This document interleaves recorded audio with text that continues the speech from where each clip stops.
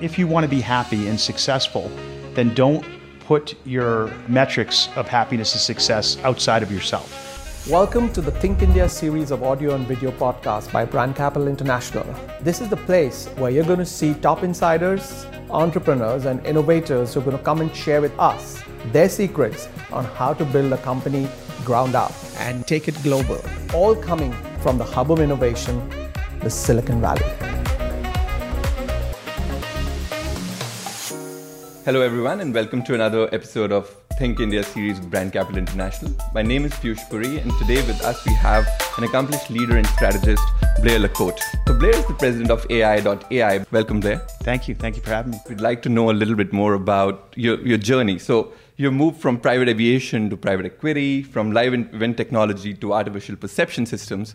Tell us a little bit more about how all of this happened. Well, I was very fortunate as a youngster because I grew up with two entrepreneurial families. And my dad had a soft services business. He was a recruiter, so I got to listen to what people did for a living. And on the other side, my stepfather and my mother had a small airline, which is a really horrible business. So on one side, I got to listen to all these inspiring stories. On the other side, I actually got to see how hard it is to run a physical business with physical assets. And so I went to college and I was going to get a business degree and I was going to get a job and I was going to work my way up through a company for 20 years. Eventually, the lessons I learned when I was younger from both of my parents actually came to be. And that was sometimes not taking a risk is the riskiest thing you can do. Right. And if you're going to take a risk, then find what you're really good at and find how you're relevant to someone else and earn your way in to being able to do something different. So whatever I did, I tried to take something from my last jobs and sell in that if you hire me, this is what you'll get. And then everything on top of that is all going to be upside. So I actually had a plan. Right. Amazing. So you mentioned that there was already some experience in aviation in the family. So during your term at Exojet, the market share for the company went up from 9% to 23%, while the market shrunk by 30%. So tell us, what did you do at Exojet during those 3 years that you saw such a significant change? I was put in charge of this project. We're in a recession. The market is down. We're functionally bankrupt. So we turned that on its head and said, so we have nothing to lose. So let's be creative. So what we did is incented people to figure out how to actually change the business model without changing the safety factor. And so the key at Exojet was we were so desperate that we actually got creative and looked at the numbers and figured out how to actually take 70% of the long flights in the country. And when people woke up, everyone else in the industry was bankrupted. We bankrupted 7 companies. Before we bankrupted 7 companies, I went to every company and begged them to merge. They said, we don't think so. You're stupid. You haven't been in aviation before.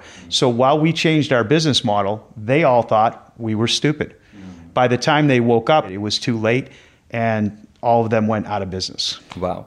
So you bankrupted 7 companies, you took the market share to 23%, and then you decided to leave Exojet and move on to your next venture.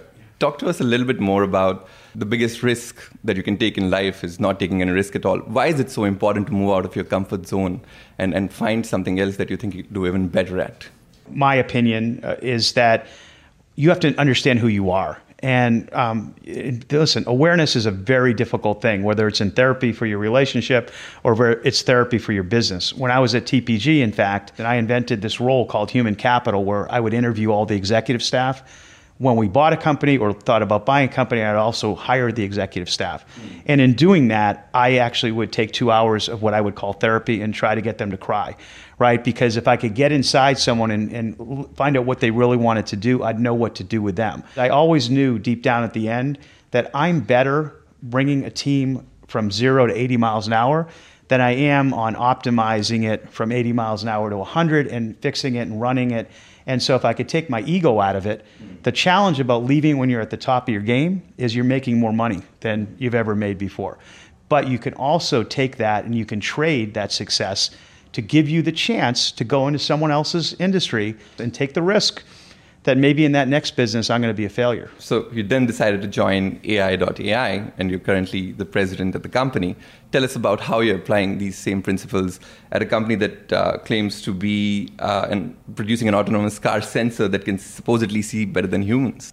AI, look, to me, it was it was just another opportunity to learn. So what I always say is you bring patterns and you bring your understanding of people, and that always transfers. In this case, what I said to the team was, look, when you're going to build a new system for autonomous car, you're going to have to do hardware, you're going to have to do software, you're going to have to transfer data, and you're going to have a go-to-market model that's different. And while you guys really know how the technology works, I've been in a lot of industries. Let me try to help you. So I invested in the company. I thought the asset was exceptional. I also thought that I like to be a contrarian and underestimated. Most people who build autonomous cars today start with the computer and say, the more data I collect, the better. It's going to be able to process everything in the world, and it's going to get cheaper and faster. We realized that if you use biomimicry, which is how a human actually collects data, that collecting all the data in the world, unfortunately, is autism, right? Because you don't have enough time. The difference between information density and time to process that density means that you can't actually process it as quickly, and therefore you have to focus on a narrow set of data. So using that biomimicry, we said that we think the model that everyone in the world is using today is wrong. What we'd like to do is intelligently collect data like a human does, and then be able to do it with less power and faster. I not only thought I could add value, but I thought that proposition, I think that one's worth running at. So I'm going to switch the gears a little here, Blair, going a little macro. I want to know what your views are when you think of emerging markets like India. What comes to your mind when somebody says, think India? One word that comes to my mind is the future. I think if you step back far enough from this, you start to see that your biggest strength is always your biggest weakness. The U.S. as the largest economy in the world has blinded us in a lot of ways. We seem to always be on the front edge, and the world is changing. You take a look at China, and they have the capabilities, for instance, in autonomous cars. They're building infrastructure every day. They can make it smart from the beginning. Right. I think India, again, offers that same type of opportunity, is that there will be a resurgence.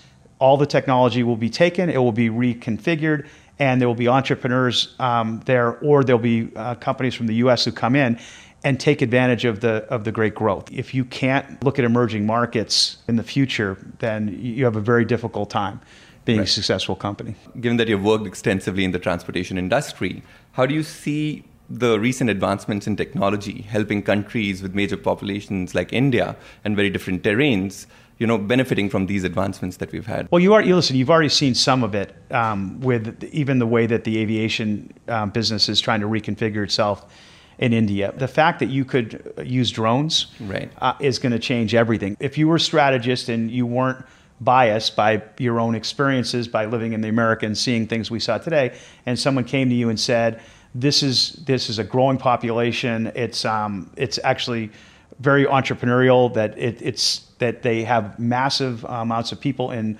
large cities and they have great amounts of open space, then you would say, how would I repurpose? We're thinking ahead and saying, let's figure out a way, not only on a social basis, but on a technology basis, to leapfrog what we would have done in the past. Right. So essentially bringing the social, cultural, and the technological context together. So part of this cultural is that if you can get people who really understand their market, you may have 60%, 70% of the answer, but they will take it to the next level. And I think when you enter a new market, you have to have that attitude, is that understand the history. They didn't get where they are by chance. There were reasons where that was the first level of advancement, and now they just need some ideas. Right. Well, we have one last question for you. What is your secret to long-lasting success? I got some great advice at a very difficult time in my life, like 6 years ago. And the advice was, if you want to be happy and successful, then don't put your metrics of happiness and success outside of yourself. So I think the reason that I'm difficult to kill like a cockroach is because my metric of success is, am I learning every day? Am I kind? Did I make a difference? So as long as I'm doing that, I can live through the hard times. Technology is just the what. The why is how you work with people and what the business model is, and we complicate this too much. And if we really want to have fruitful lives, a profession, it should be part of it, but it should be part of it. It's a sport we play. So let's stop defining it as the be-all and end-all. Now, that said, having grown up poor, it's not bad to get rewarded either, right? Right. Well, very inspiring words. Thank you so much for joining us today, Blair. And we're very grateful to have you here with us for the Think India podcast with Brand Capital International. Thank you. All right. Well, thank you for having me.